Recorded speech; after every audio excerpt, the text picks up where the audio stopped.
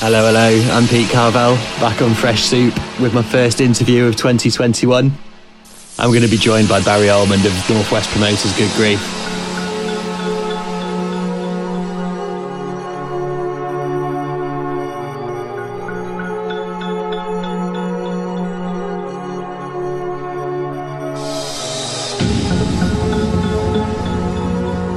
I reckon you reach for your hard hats and some ear protection. In line with this month's interview, I'm up in the BPM just a tad.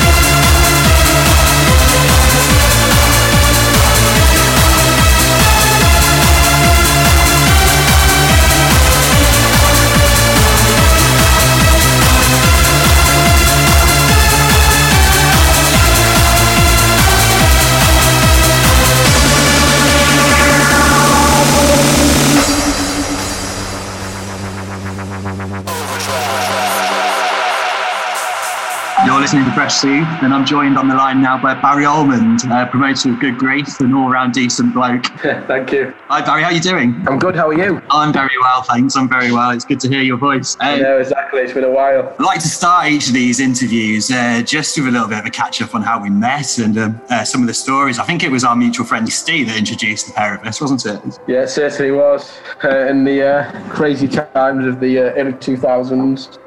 No social media, just starting parties, never know when they're going to end, you know. Being stood outside clubs, shouting our lungs out and desperately trying to sell our club nights. So you started Totally Mashed, didn't you, at Club North in Manchester? Yeah, correct. It's all came on the back of the whole revolt between Gatecrasher and kicking out their supposed Crasher kids and trying to change their sound. And obviously, at the time, we felt it was the right time just to try and put on a party and do something for up and coming acts, and yeah, it just kind of like evolved from there. Obviously the name changed just to try and be a bit more professional, I guess. And it grew very rapidly, didn't it? And you managed to like gather your own really loyal group of clubbers to the night. Yeah, no, of course, it was all about community back then. I mean, it's still to a degree now, but not as much because, you know, the community-led nights is very much like one-off shows.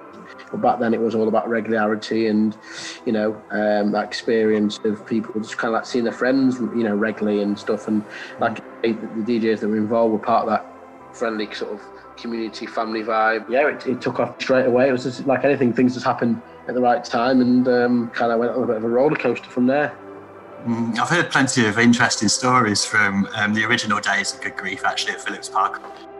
I was reading earlier today a tale about a night when numerous clubbers had to take it in turns to hold a speaker cable into the back of an amp to prevent you having to order in a sound engineer. I mean, if that's not a crowd dedicated to a party, then I don't know what is. Yeah, well, I think back in those days there wasn't as much emphasis on health and safety, and I think as well at the same time needs must when you're a emerging promoter trying to keep costs down and trying to just, you know, essentially it was my job at the time as well. I mean, I literally never going to university, so you know, literally just food on the table and just doing what you can just to put on a great party. It was about the music and not so much about the safety, unfortunately. I think you've always been one to like work hard and play hard, haven't you? I mean, how much do you think things have changed over the past 20 years of Good Grief? I think your role now is probably very different to what it was back in 2000. I mean, the only difference is, I mean, don't get me wrong, you get a few drinks down, I mean, I still don't mind flying these days, although to be fair, you'd probably struggle to find flyers anymore. Even though I do believe in the whole guerrilla sort of direct marketing is still very effective. Physical thing in your hand to be able to talk about, I still think it is definitely powerful, but unfortunately there's not that many places you can really engage to give out leaflets. So that's changed. The whole different types of forms of social media and how you need to adapt has changed in terms of how data's moved on and how you've got to be careful with it, and due to GDPR. So things are constantly evolving. You've got to try and evolve to a degree. But again, depending on the brand that we do, because it's not just Good Grief that I do, you know, we'll determine the type of platforms and evolution that you need. I mean, Good Grief still, even though it's fresh thinking in terms of its lineups, it's still quite an older demographic. So we're not on Snapchat or some of the other TikToks yet, because I don't believe a lot of the, you know, a core audience are necessarily going to embrace it. Yeah, I think something else with the Good Grief brand is the fact that over time you've still managed to keep engaged with everyone that was going in 2000 and 2001 onwards. And I think social media and your online presence really helps with that, doesn't it? Yeah, of course it does. Yeah, you've got to keep engaging. You know, obviously the Throwback Thursday posts always help to give people those memories. Like I say, you know, we still book a lot of the old legendary names. Some of those legendary names still obviously play new music, so they keep themselves relevant. But then we still obviously give the opportunity to the new sort of up-and-comers, which maybe the old crowd's not heard of, but certainly the slightly younger audience, you know, are also buzzing about. So it's about finding that balance constantly, still giving the old regulars what they want, but then also at the same time still bringing some new stuff in.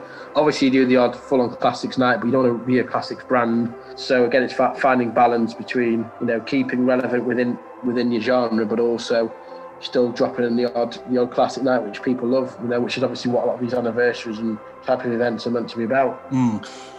Speaking of anniversaries, it was going to be the 20th birthday for Good Grief last year, and it's really sad that obviously that's had to be postponed. I mean, what are the plans for rearranging that as it stands? Well, the plans, as it stands right now, meant to be made the 15th, but hand on heart, whether it will happen, I'm not going to sort of try and convince people otherwise. I think we're at the mercy of the government and what they do. We know that Boris is meant to be doing this so-called roadmap end of Feb, which you'd like to think there'd be some clarity. How much detail, we don't know. They've not been very good at giving much detail until it's too late.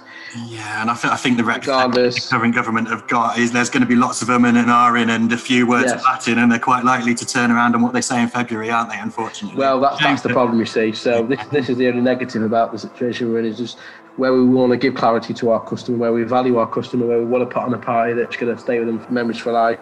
You can't really give people guarantees at the moment. I mean, I'm pretty confident, that if we can't do May, then we move to, again, the back end of the year. So, it gives ourselves the best possible chance to make it happen, but it's just a bit frustrating that. But then again, it could be third time lucky, as they say. So we'll see. All the tours that we're meant to do over across the UK, the arena hosts, the festivals, all that sort of stuff is going to have to go into 2022. So the weirdest thing to celebrate your 20th anniversary 2 years later. But listen, we're no different to anyone else. Glastonbury, I think they were on an anniversary, weren't they? So I think one of the big things that everybody will be wondering as well is whether or not you'll be able to hold on to the venue, because the venue was unique, wasn't it? Well, you're not wrong there. I mean, again, they did actually have a 3-year lease. Now, if it got moved into next year, then we're on dicey ground. I'd like to think everything should be okay this year, but there's obviously a lot of moving parts, and COVID in particular has caused that. I mean, there is plans for development, hence the reason why it was a short-term site and a unique one. But we've already got, if anything did materialise, we've already got a bit of a backup plan anyway. So, the party will happen in Manchester, and it will happen in 2021. It's hopefully, plan A will come to fruition. We'll see. Yeah, we very much realise the past year or so has been really difficult for the clubbing industry and music as a whole, and the venue industry as a whole. I've seen you've been very busy trying to maintain your presence with a few online events as well, though. Have you any more of those planned for the near future? Yeah, funny you should say that. I'm actually teaming up with a massive virtual reality company as we speak. We've got a couple of projects in the background that we're working towards to create that virtual concert, but with a real good production value. It's going to take time. It's something that obviously post-pandemic, again, you've got to embrace technology in the future, I think. Certainly certain events in the future that that are sellouts, or in certain territories where people can't get to go, giving them the option to be able to watch streams or events live. I think that is very much at the forefront now. I think people, yes, there'll be some resistance, but I think there's also going to be some people that we will be willing to pay and will be willing to engage in them if they can't go to a show or they can't afford a show or various factors. They're not from that area. So again, we are sort of using this time effectively to sort of embrace that and try and research and get a bit of a plan in place. And we'll be busy with that. Be busy with some of the other projects as well, which has been exciting. Some within dance music and some without, really. I mean, you're very lucky to have quite an expansive DJ roster at your disposal, really. Have you got any hot tips for the future that you've taken on board recently, and what's everyone up to otherwise? I mean, again, with the agency, it's pretty parallel to the events company. It's pretty much been shot at and rug pulled from within us. We're obviously an international agency. We've got a lot of global DJ Mag Top 100 artists now in the agency. We've got a commercial side to it with legends and pop stars and legendary pop stars as well. So we've got two areas. So there's about nearly 80 acts now. And unfortunately, we can't do much trade. But when we do come out the other side, like I say, we're evolving as an agency in terms of the sound. We are going to embrace some of the virtual world. We have got a good interest already. I think people have got a real appetite for when they want to go out. So like I say, this time's more used for sort of research and just sort of getting things in place, ready to go hard. Like I say, it'll come back big. It's just got to be patient and just hopefully, time flies, and everyone will be looking back at this and, laughing to a degree, but also at the same time, really appreciating, a new way of life, basically. Yeah, and we know the moment the clubs are back open, people are going to be chomping at the bit to get back out and about and dancing again, aren't they? Yeah, definitely. I mean, obviously, again, there might be a bit of a transition between socially distanced and full capacity, but I think people will do what they need to do just to be able to, engage. I mean, again, I feel for people that do live on their own and, you know what I mean, or have been through various bad situations through COVID, just to be able to go and, hug your friend and listen to music you love and watch DJs you aspire to. Just that experience alone, you can't buy really. And I think regardless of restrictions or not, I think people will be, especially now we've got the vaccine and there's the testing as well to back it up. I think people will be less worried about, I'm going out here, I'm going to catch this. I think at least even though it has been prolonged, I think when it is allowed back, everything will be being sort of bulletproof, and that people don't need to worry. They can just come out and enjoy themselves and just do what they love. Yes, there's certainly light at the end of that dark tunnel that's been 2020 into 2021. Speaking of the last 20 years, have you any standout moments that you're particularly proud of in your days of voting? What are your fondest memories over the last 20 years? Well, there's a fair few. To put it into a snapshot, I'd say there's a mixture of unique venues we've done before. So we've done events on old cruise liners, revolving dance floors in Blackpool. We've done it on actual real cruise liners in DFDS, taking people to Amsterdam on a ship, which was crazy, especially in the fact it was a major storm and the boat was upside down for half the time. It was a rather crazy experience. Doing events at Tall Trees, which was the UK's biggest club, with a hotel on site, which was carnage, putting 5,000 people in on one show, having the likes of Tiesto play when he first got one and one DJ, doing Radio 1 Essential mixes live, doing an event at the MEN Arena as one of the only dance brands to have done that. Being involved, being the longest brand that's ever been featured at Creamfield since they started. We're still doing arenas there now. So plenty of great memories, like I say, doing shows all over the UK, doing stuff in Ibiza, doing stuff in Cyprus, Amsterdam. All these things have been really exciting and not realising, what journey would have gone on at the time, Like I say, but from the small gigs, doing gigs to 500 people in hard dance through to Torches 5,000, arena shows, they're all exciting. It's all all different, and that's what I love about what we do, not with just Good Grief but the other brands and the other genres that we do, because you're not just fixed to one thing and just doing a residency in one club. There's that excitement of, right, what's this event's different to that event, some's in a club, some's in a unique space, and that's the fun about it, and I think no matter how old you get, whether you're into certain sounds or not, I think as long as you buzz in terms of the organisation, you buzz in terms of the project, you'll always want to continue doing it, Yeah, it's been 20 years of amazing achievements, really. I think when Good Grief was first born, it was very much at a time when hard dance and trance had huge opportunities. And do you ever look back at that period and wonder why Good Grief never really progressed into a super club brand when some might say it had opportunity? I think there's two reasons. One, when I say we didn't have a residency, we had Torches, we had Preston, 50 Degree. We did have residencies, but I think if you look at all these super brands, they've got one thing in common: they owned a venue, and that venue was a weekly culture for so long, and that whole super club era was based on that regular weekly community in an old, like you say, super club type environment. We never had that. We did shows at some of these super clubs and did some monthlies, but it wasn't quite the same.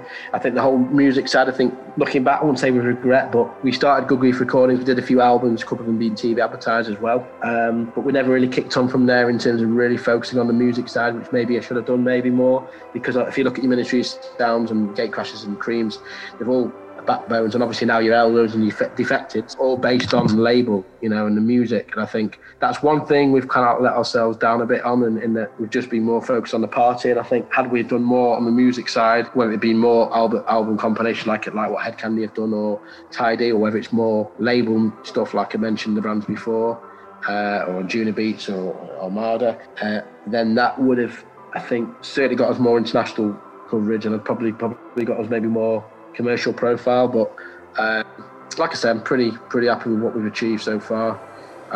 We're now doing, I'm sort of doing now festivals myself, sort of boutique, 5,000 capacity festivals. So we're progressing, and I'm sure I'll be doing bigger festivals moving forward. So we've definitely progressed from, personally, me and my business, but Good Grief still obviously moving forward as well. So it's good. But I'd say I say, realistically, that's probably the only reason why we never got quite to that, Hacienda, Ministry of Sound, Cream sort of status. Yeah, I mean, personally, I think that you can take a lot of credit for, whilst you might not have had the commercial success, you've become such a reputable underground brand in the scene as well, may I say. It's like, I think a lot of people look fondly upon that because you've not really crossed over to that point where you lose a lot of the fun that comes with being an underground brand and the way that brand is perceived by the people that pay to go to your clubs on a week in, week out basis. Yeah, that's true. I mean, it's, at the end of the day, the music's quite niche. You've still got to, it is underground anyway. And like I said, don't lose sight of what you're about. I think us starting, we could book other DJs from different genres. Names. I mean, I've got relationships with all the agents, but it wouldn't feel right. It's not about what we're about. I think we are underground. Maybe not the venues we choose, because some of the venues are quite high profile. Like we've done Victoria Wales, done a lot of the O2 venues, the big commercial spaces, which you'll see, commercial brands and bands perform at. But I think musically we'll always be quite underground and quite niche. So I think that's maybe why people keep that respect, because, like I say, it's just about trying to just do things too commercial, I think equally, like back in the early noughties when you first set out, I think a lot of the larger brands were looking at Good Grief and thinking, who are these young upstarts and how are they doing so well? Like the people that are behind Gatecrasher and God's Kitchen are promoters that have been in the game for many years. And all of a sudden there was this amazing night in the Northwest, Good Grief, that was selling out every event and causing quite a stir and becoming Mixmag Club of the Year and achieving so much more. And I think that's something you need to be really proud of. No, I appreciate that, and you're right. I mean, obviously we managed to sustain our amazing relationship with Cream, who are, in my opinion, are the market leaders and the pioneers of, arguably, maybe not say Hacienda, possibly slightly earlier, but generally probably the pioneers of the UK, scene. We still work with them today. I think obviously there has been politics in the past with some of the other super brands because of that resentment, but we've not really let it get us to us. We've cracked on, and to be fair, we're still here. We've seen the test of time. They've all finished, so I don't see us stopping anytime soon. I think we've got at least a good 5-10 years at us. There's no reason why we would stop, really, as long as the people love the music, people have got the appetite of going out. We'll keep putting on the parties. I'm not quite too old yet. I think you can hold your head up high. There's not many promoters in this world that are still putting on amazing parties 20 years later with the same amount of energy and enthusiasm as you have. No, of course, and I think that you just hit the nail on the head there. It's all about the love of it. I mean, I know it's a cliche, and don't get me wrong. We've all got mortgages to pay, we've got families to feed, and obviously you've got to be responsible, and you've got to have a bottom line, and it is all about results. But at the same time, if you don't love what you do, that will show in terms of what you do as an event, and the standards you let slip, and that buzz is still there. Like I say, if I'm going into a venue and there's 500 people there, that buzz of seeing people that you like in the community and listening to that music and having a few drinks and relaxing, it's the same buzz as, like I say, being stood on a stage to 5,000 people at Creamfields or doing our own outdoor events. It's the same. It's just a different buzz, and I think you've got to have that if you want to keep successful, because some people, unfortunately, we're quite privileged in what we do. Just do jobs just to get by, really. And I think it doesn't matter what you get paid or what you do. I think you've got to love what you do. You shouldn't just do a job because it pays your wage. I think everyone's got the rights to be able to do something to a degree what they enjoy and earn from it, regardless of the success levels. So I think that's the key, really, and that's the way I see things anyway. I totally agree with you. Whilst commercial success is really important, you can't forget that commercial success should be built upon passion, really. And you've done that really well over time. Thank you. I appreciate that, Pete. I'm sure you're doing quite well yourself as well. That's great. It's good to see, man. And like I say, I'm really looking forward to that face-to-face experience again, that catch-up with you and some old friends when the party eventually happens. And like I say, hopefully it'll rekindle a lot of memories, but also, like you say, it'll kick on to the next era of our plans. Yeah, that's so true. I think next time that we speak, hopefully it'll be over a couple of beers in a packed nightclub rather than on Zoom with a cup of tea in hand. Exactly. Just to round things up a little bit, a couple of months ago now, you organised a vote online for Good Grief's top tunes of all time, and you did a wonderful little countdown in a top of the pop style. I have to say, you're wasted on club promotion of presenting like that. It's Thank you. I mean, yeah. Actually, that was in lockdown 1 where my hair was getting like a wig, and it's actually starting to get then. In fact, I'm concerned it's going to be leaving longer than the next one now, because on this one we're going to be out this current lockdown. But yeah, I enjoyed it. And to be honest with you, a lot of promoters, successful promoters, are the faces of the brand, and I think it's not just about being the face; it's about connecting. Now, it's not about the show being me. I've never been about that. You know what I mean? Which is very rare. You'll see me doing these type of things. But I thought, you know what? For something like this, it's in lockdown. People want to see that friendly face that they know, or hopefully, you know, the friendly face.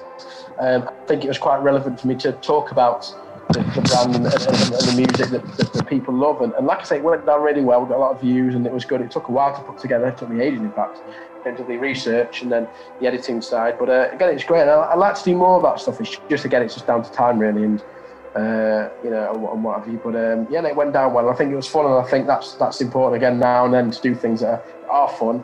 We also did a charity quiz as well, where we got some artists, famous artists like Gareth Emery and Judge Jules on a pub quiz, which we did through Zoom early doors, which went down a storm as well.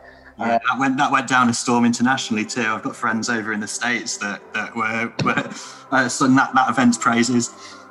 Brilliant, yes, exactly. So I'll be honest with you, we have been a little bit lame in this lockdown in terms of that sort of content, but like I say, working on some other projects. But I think people, you know, you can't forget the fun as well as like I say, you can't keep throwing a fly down people's throats with a ticket link, you know what I mean? So I think this particular period's giving you that opportunity to engage a bit more in a bit more of a fun manner. But I think now some of that novelty has worn off, and I think people just want to get back to it now. They just want to get back to partying.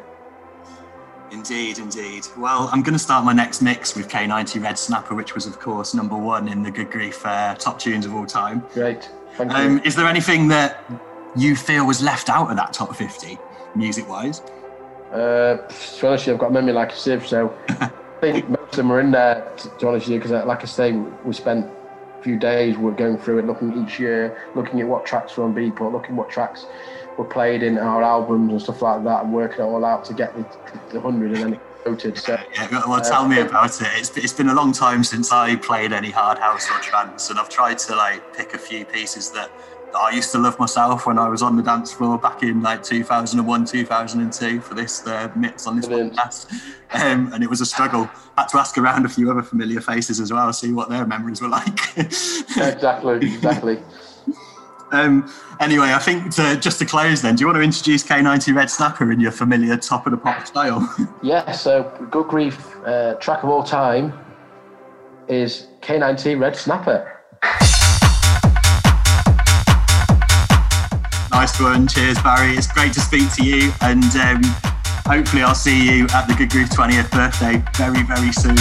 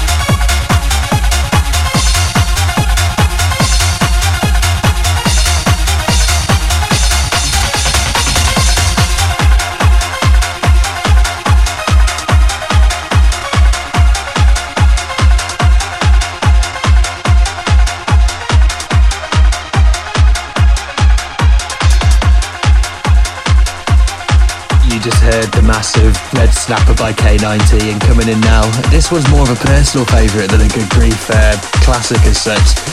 It's Equinox and Mule. If you're frightened of dying and you're holding on, you'll see devils tearing your life away. But if you've made your peace, then the devils are really angels.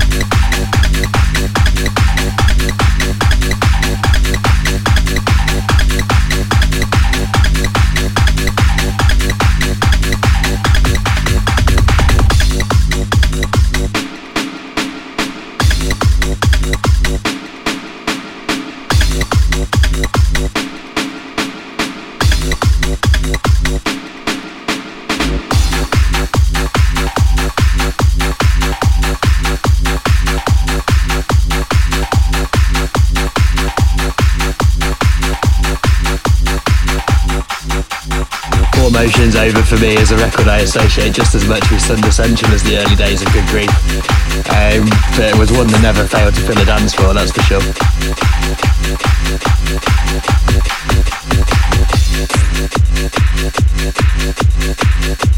Next up, a bit of Good Grief favourite Jerzy Bajamanica.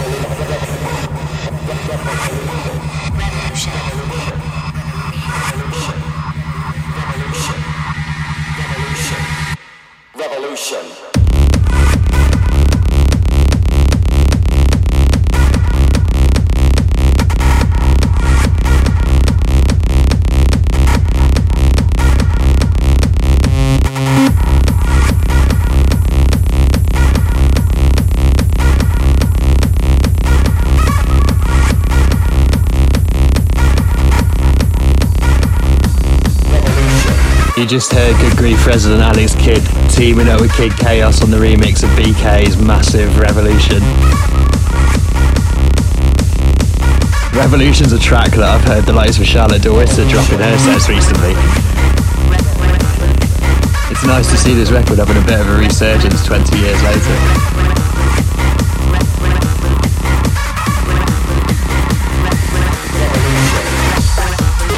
So to close the show, this is a record that hasn't actually left my record box since I first got hold of it in probably about 2002, I imagine, 2003. It's an awesome track and it crosses all boundaries and all kinds of DJs play it.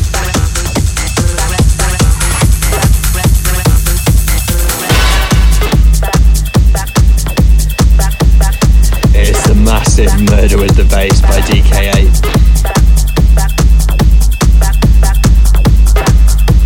I think it was probably Eddie Halliwell that made this one huge at Good Grief.